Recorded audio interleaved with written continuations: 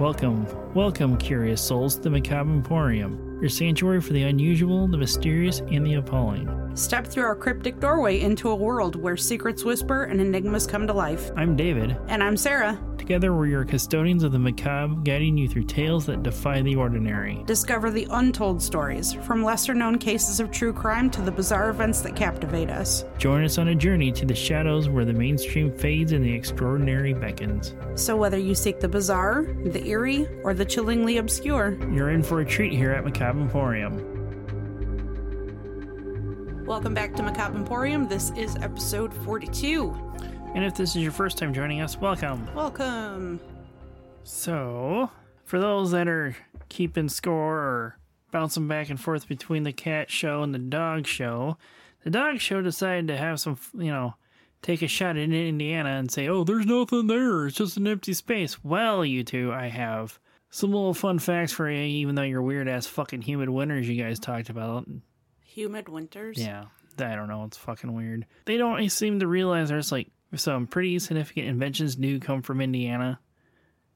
So, I compiled a small list to prove them wrong, that there's quote-unquote nothing here, and people that were pretty important to some of their interests are from Indiana. Richard Gatling, the creator of the machine gun, was born in Indianapolis, and he's buried in Crown Hill Cemetery. Oh. The first washing machine was also created here in 1874. The first gas-powered vehicles were made in Kokomo, Indiana in 1894. And speaking of cars, vehicle heating and cooling was also invented here in Indiana as well. And I'm sure they really appreciate that in their weird humid winters and their hot as balls summers, as they referenced it too. Oh, and let's also not forget the transistor radio, because without that, our little fun war wouldn't even be possible because of the microelectronics that were created for the transistor radio. Yeah, take that. Oh, and, the greatest spectacle in racing that's been going on for over 100 years at this point. The Indianapolis 500. Oh. Probably the world's most famous race. And, also besides Larry Bird being born here and raised here, along with John Cougar Mellencamp, the Jacksons, John Dillinger, the King of Cool Steve McQueen, childhood favorite of everybody in our age group, Brendan Fraser, was born in Indiana. Was he? Yes, he was. Huh. Jim Davis, the creator of Garfield, is from Indiana as well, too. And, since they want to say the only thing they got to brag about is their maple syrup, this might be the most important invention to mankind, and that is sliced bacon, appeared in 1920 by the Kingman and Company Meatpacking Company of Indiana. It was the first people to make sliced bacon. That is important. Mm-hmm.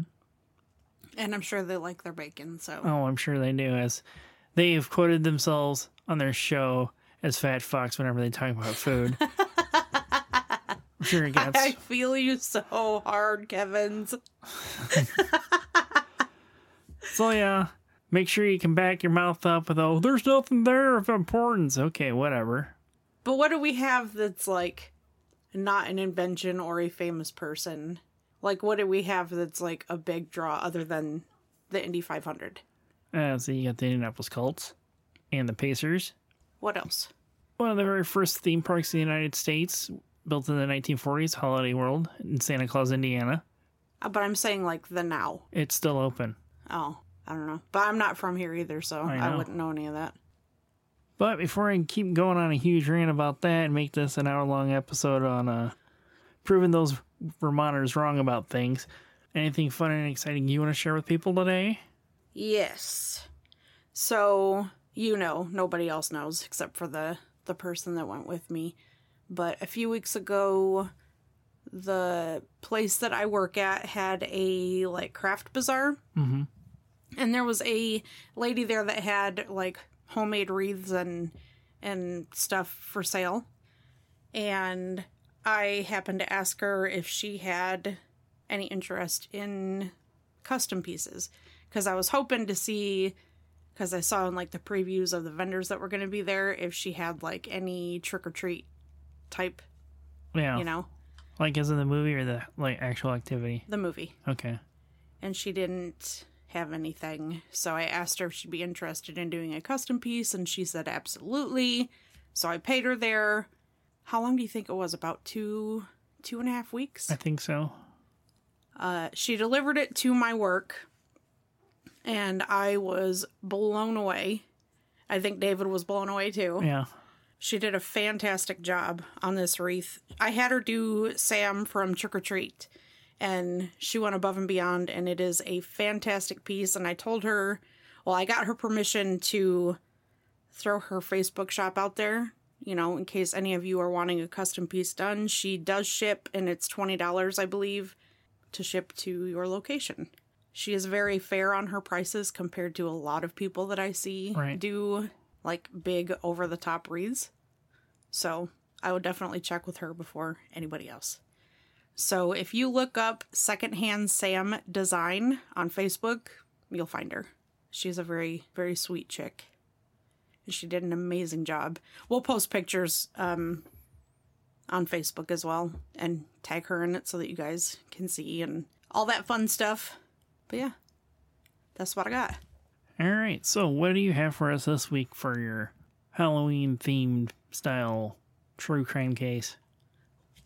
Something that's been on my list for a while. Right. And something that you said just last week that I would never do, which I've done before anyways. No, you haven't. Yeah, I have. No, you've not. Yes, I have. Okay. What is it? Wait, what was it in an origin story that you've done? Mistletoe. Yeah, that didn't count. How the fuck did that not count? Anyways, I'm doing the origins and history of plague doctors. All right. What are you doing?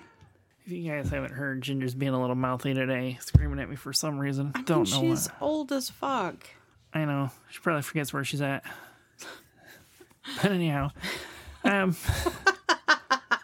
said she's old, not that she's got fucking dementia or which something. usually comes with being old. Can cats get dementia? I don't know. I'd say we could ask the Kevins, but they're dog people, so never mind. What dog people would know? Nothing. Not a lot. But anyway, I have a story about a battle in World War I. I know, you're probably going to roll your eyes. But it goes in the theme of being of the undead. It's known as the Attack of the Dead Men. Attack of the Dead Men. Yes. Okay. Well, we'll find out about that when we get to it. Yep. And mine is going to be short because all of the sources that I read seem to be kind of copy-paste of each other. Yeah, it usually is on certain... Not much differed. So... Oh, and also just to prove the dog show about pronunciations and whatnot, I'm not really doubling down, but there's a lot of Polish and Russian names in this, so.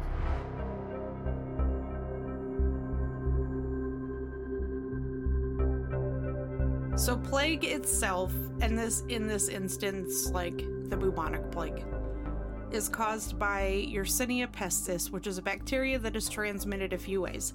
Do you care to guess how it's transmitted? No. No. Well, fuck you too.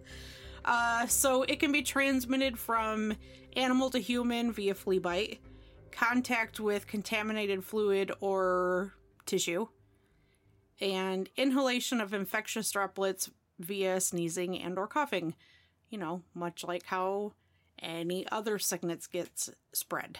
Right? So back in the 17th century, plagues were the absolute most feared thing in existence. The world clearly didn't have the technology or the access to, you know, treatments and medicine that we do now. So when the plague came in, they were known to wipe out a lot of people. Hundreds of millions of people were affected, and thanks to one man in particular, there was a way to get help into the home of the sick people, and that was via plague doctors. The plague doctors came about while specializing in care for those infected with the plague. They were hired by villages and took care of each sick citizen, no matter what social class they belonged to. So they didn't prefer to take care of the super wealthy over, you know, the poor people. Like, just if you were sick, you were sick. They didn't care. They didn't care about social class. Yep. If by chance there were not enough actual doctors to do the caring, other people were hired. And by other people, I mean just... Anybody that was available. Correct. Yes. the people that could pull off pretending that they were doctors, well, but they would go in with just like very simple home-cooked remedies, basically, that had been handed down for generations that were symptom relievers, but definitely not a cure for the fucking plague. Oh, so this isn't like a situation. Well, it almost could be a situation. It's like, oh, yeah, you got ghosts in your blood. Something like that, because they didn't know any better. We'll go there. One of the ways they would treat their patients was by bloodletting. And they did usually start with that because they said that the blood was infected by Ghosts. Negative energy. Not ghosts, but negative energy. They used leeches to drink the blood and would rub slimy ass toads on the swollen lymph nodes of the patient. Who would want to be rubbed down with slimy fucking toads?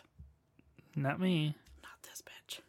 Clearly, none of that was effective. The doctors sometimes had the patient drink their own pee to combat the plague. Not effective. Oh, who would have thought? Let's put, infected fluids from the sick body right back into your body.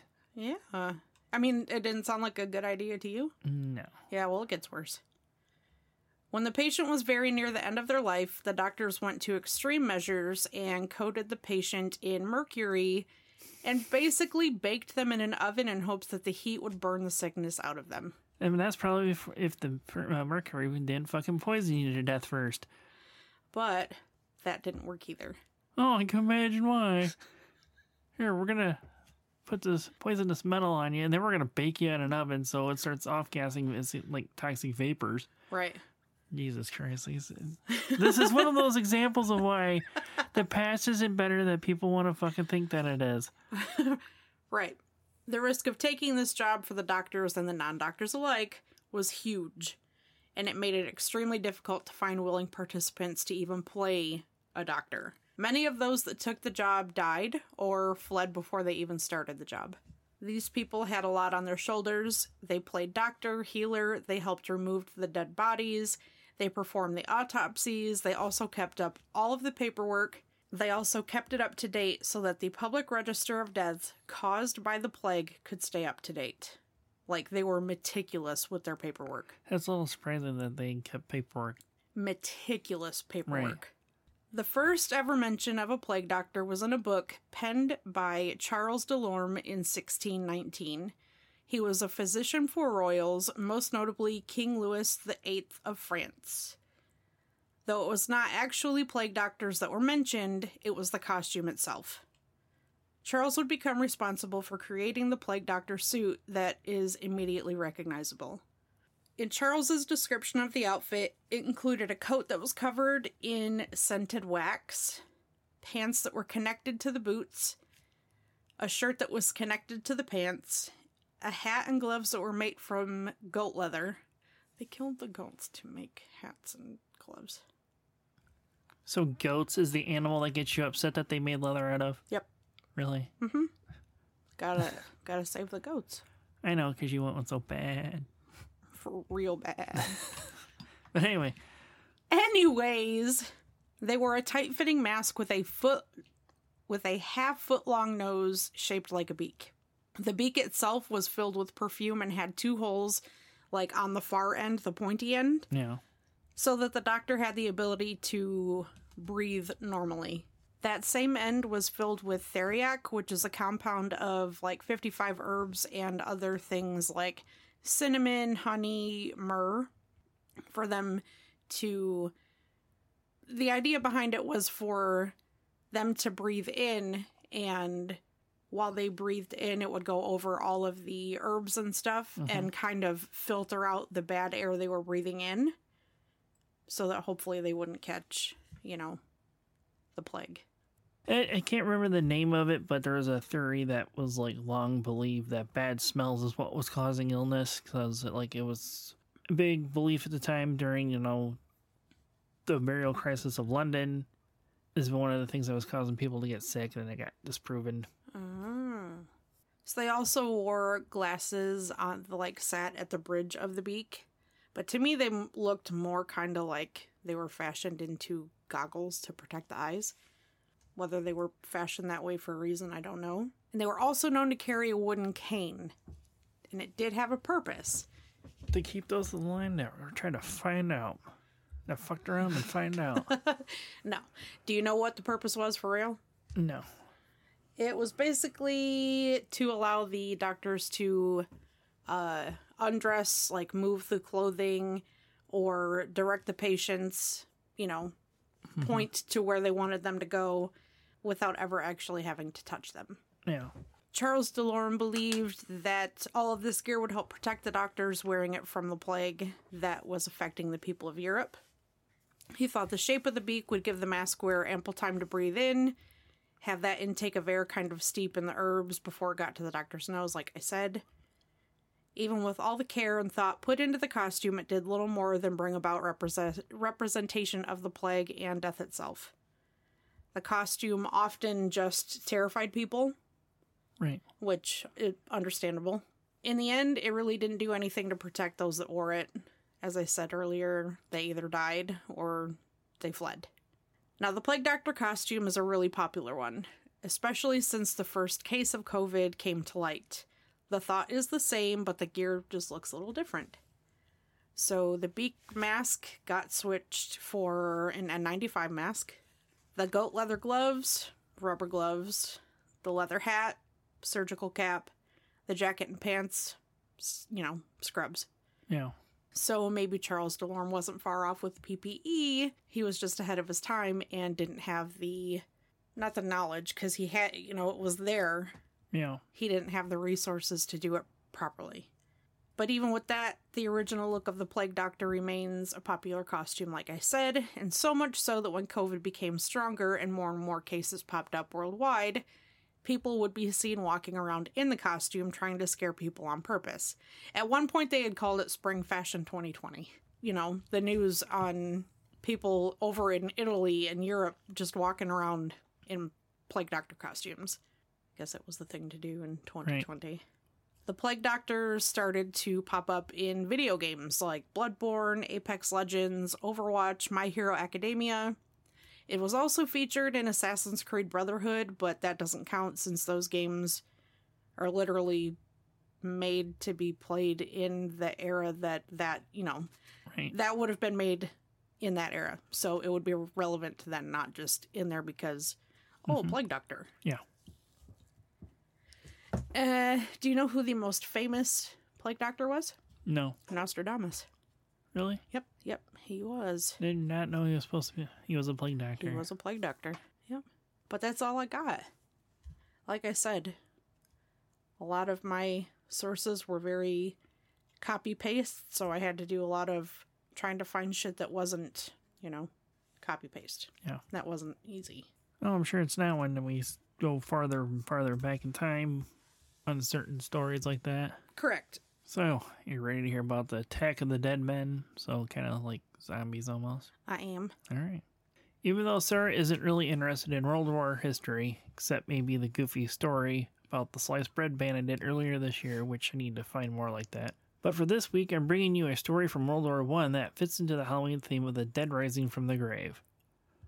But before we get to the main event of this week, for me, I want to give a brief summary of World War I, just, a refresher, quick, super quick. So, World War I, also known as the Great War, started in 1914 after the assassination of Archduke Franz Ferdinand of Austria. His murder catapulted into a war across Europe that lasted until 1918. During the 4-year conflict, Germany, Austria-Hungary, Bulgaria, and the Ottoman Empire fought against Great Britain, France, Russia, Italy, Romania, Canada, Japan, and the United States. Thanks to new military technologies and the horrors of trench warfare, World War I saw unprecedented levels of carnage and destruction. By the time the war was over and the Allied powers had won, more than 16 million people, soldiers and civilians alike, were dead. So, even when I came up with that little brief... So when I came up with that small brief introduction, I actually said how World War I was actually caused by a wrong turn, but that's something for another day. Auschwitz Fortress was originally constructed in the late 19th century on a strategic spot near the Beesbor River in the Russian Empire, which is now modern-day Poland. This fortress was also conveniently located on a rail line that went through all the bogs and marshes in the region, and its location so close to the German border would make this a choke point for moving supplies and troops for both forces. German forces attempted in 1914 to take Auschwitz Fortress, but were unsuccessful and tried again in February 1915. This second attack did damage the fortress severely, but its main defenses held until the Russian counterattacks forced the Germans to break off from the fighting. That same summer, during the Gorlik-Tartanov offensive, caused the Russian forces to become off balance, making it easier for the Germans to advance forward and take Poland in a frontal attack. And this would then make Auschwitz a prize to take from the Russians. The German High Command ordered General Field Marshal Paul von Hindenburg on the offensive. Under his command, he would send 12 infantry battalions and 30 heavy artillery pieces to set their sights on Auschwitz Fortress. And to give you an idea how many men that is, that's 7,000 to 8,000 people is what they estimated. Damn. So the Russian defensive that was inside the fortress was led by General Lieutenant Vladimir Kalinsky with 500 soldiers and 400 local militiamen to keep the Germans from taking the fortress. So they are very well outnumbered. Well, yeah, sounds like it. So outmanned and outgunned, they dug in with trenches and barbed wire in front of the fortress, preparing for the Germans to attack, also making them a smaller target by hiding in these trenches. With their failed attempts in the past to take the fort, the Germans knew they would need more than artillery to take this fortress. As they learned from previous attempts, artillery fire and bombing runs with airplanes weren't effective, and they just couldn't send the infantry to storm Auschwitz Fortress, as it would be difficult and costly to do so. The Germans would use a new brutal weapon that was birthed from the Great War, and this weapon would be gas. Even though gas warfare was fairly new, it still had devastating effects. The more infamous mustard gas that most people know about didn't appear until later on in World War I, which that can cause blistering of the skin and second and third degree burns. It also had a lower mortality rate of 2 to 3%, but this would more than likely cause cancer in those that survive later on in their life. The earlier gas the Germans used on Auschwitz was a mixture of chlorine and bromine. Separate, they can have devastating effects on your body, but when you put them together, it's a bad day. Damn, I bet. Bromine vapors can cause irritation to your eyes, nose, and throat, causing pulmonary edema or fluid collecting in your lungs in plain English. Yeah. Whereas chlorine can do all the same effects, and the smell is described as a mix of pepper and pineapple, but when chlorine attaches itself to moisture in the air, it turns into hydrochloric acid. Oh. So with the Germans mixing these two together, the bromine would act as an irritant, where the chlorine would then attack the soft tissues, burning the lungs and dissolving the soft tissues inside your body. So That's brutal. Yeah, so they basically were burning them from the inside out. Ugh.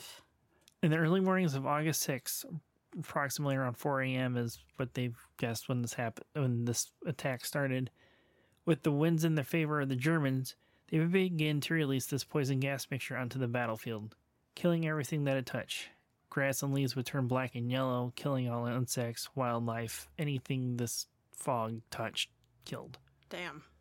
As the dark green fog crept across no man's land and down into the trenches, those unfortunate to be stuck in the trenches would end up dying from choking on their own blood with every breath that they took, as the chlorine turned into hydrochloric acid inside of them, destroying their lungs and burning their eyes and their nose as well. So, I can't imagine. Fuck no. No.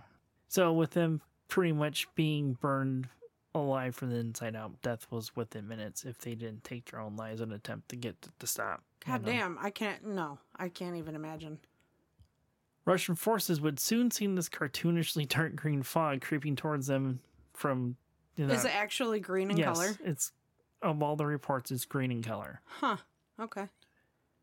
And without them having gas masks available, would improvise with rags or clothing soaked in water or their own urine in attempts to protect themselves against the killer fog, but it proved to have little or no effect on the gas because though both of those materials are also water soluble.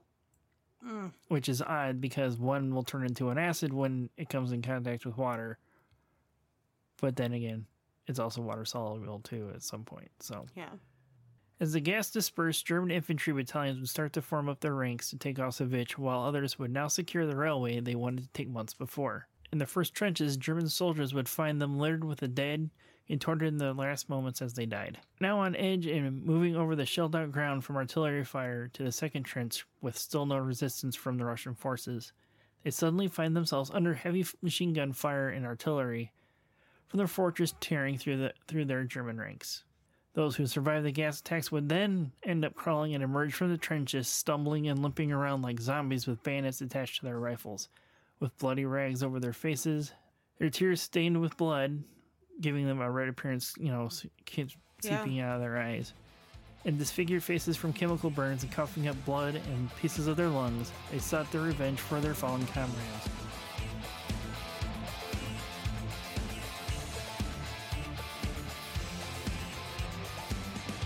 Kotlinski would lead this charge in taking the fighting out to the Germans with no plan but to survive and avenge their fallen. The Germans, seeing these dead men rising from their deaths and attacking them, would turn and run at the horrible sight of the Russian gas soldiers, trampling each other, even falling into their own barbed wire, trying to get away from the zombie soldiers in the midst of the machine gun fire and artillery barrages from the fortress. In the midst of the fighting to the first taken trench, Kotlinski is shot through his side and hands off command to a sapper, Vladislav Struminsky, as Kotlinski is carried to safety by another soldier. With Struminsky now in command, they quickly take the remaining trenches back from the fleeing German soldiers, where they find hundreds of their fallen comrades from the gas, and this only fuels them even more to push the Germans back. Later on in life, Struminsky would later say, "I cannot describe the bitterness and fury with which our soldiers marched against the German poisoners. Strong rifle and machine gun fire and densely bursting shrapnel could not stop the onslaught of enraged soldiers. Exhausted, poisoned, they charged with the sole purpose of crushing the Germans. There were no laggards. No one had to rush. There were no individual heroes here. The companies marched as one person, animated by only one goal, one thought, to die, but take revenge on the vile poisoners." By 11 a.m., the remaining Russian forces would have their defensive line back in their control and have Germans pushed back to their starting positions. Unfortunately, Vladimir Kotlinski would die from his injuries later that evening. And 2 weeks later, the Russians would have to abandon Auschwitz fortress under the threat of being surrounded by German forces. The exact number of casualties from the days are unknown. Newspapers would go on to call this battle the Attack of the Dead Men. Vladimir Kotlinski would be awarded the Order of St. George for his actions that day, and he was only 21 years old. What is that? It's probably their equivalent to the Medal of Honor. Okay. It was my guess because I could not find a comparison. Okay.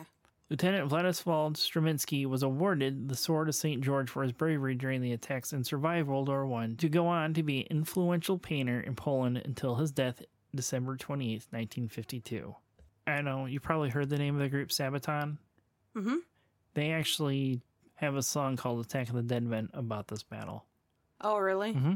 I've never heard about this.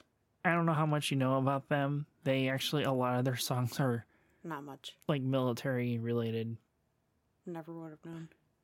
Like one song that they have, it's called Night Witches. It's about a all-women's Air Force regiment. I'm not sure the correct term. Russia, and they were given like the shittiest planes ever. And the Germans gave them the name Night Witches because of how terrifying they were to them, because they were fucking the Germans up with these shitty-ass biplanes in the middle of the night. It's because they put women in control. Yeah. Which is probably a really good story for maybe you to look into sometime. I can look into it. But yeah, that's the Attack of the Dead Men. So they come back as... That's fucking sad and terrifying. Well, that's the horrors of war. I mean, the Geneva Convention eventually, I think it was 10 years after this, they banned all chemical uses to be used in warfare. Yeah, that's... After seeing the effects of it. Ugh. Which is really... Like, how quickly did it kill people? Probably, like... Minutes? Yeah, minutes. Probably varies depending on how much they breathed in. And that was probably an agonizing... Oh, I'm sure. ...few minutes. Jesus Christ. Well, yeah, I probably did the same thing too, seeing that crawl up out of trenches with, fixed bayonets on rifles. Fuck yeah! That was very interesting. Yeah. I figured you'd be like, oh god, a fucking war story. No, because I know that when you tell me stories about things that I don't particularly find interest in, that you always find a way to pique my interest. Right. So, bravo. Way to go, homie. Thanks. Welcome. But on that note... Oh, yeah. one thing I forgot to bring up at the beginning of this episode. Last week, we put out our new intro that I made. Yes.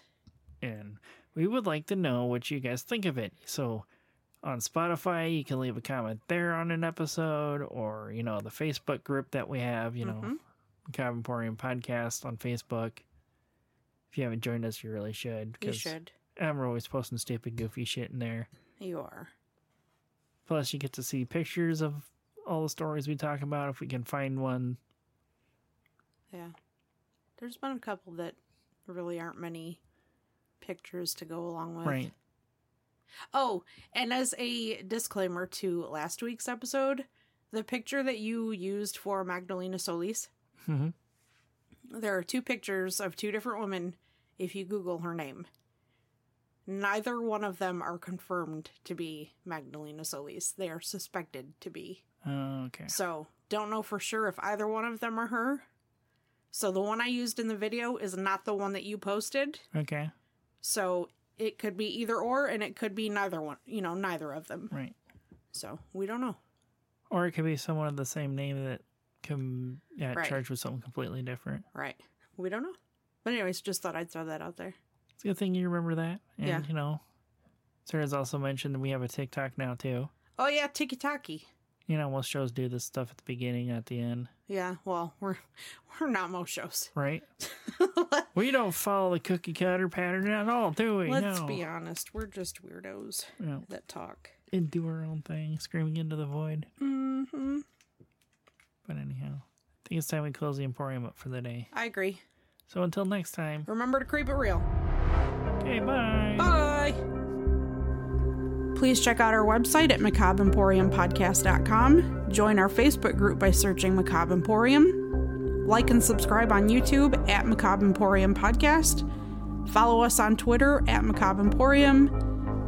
And if you have any stories of the paranormal, your local true crime, or weird history that you would want us to look into and possibly do an episode on, email us at macabreemporiumpod@gmail.com. Remember to follow, rate, like, review, and share whenever and wherever you can, and help us grow our little baby podcast.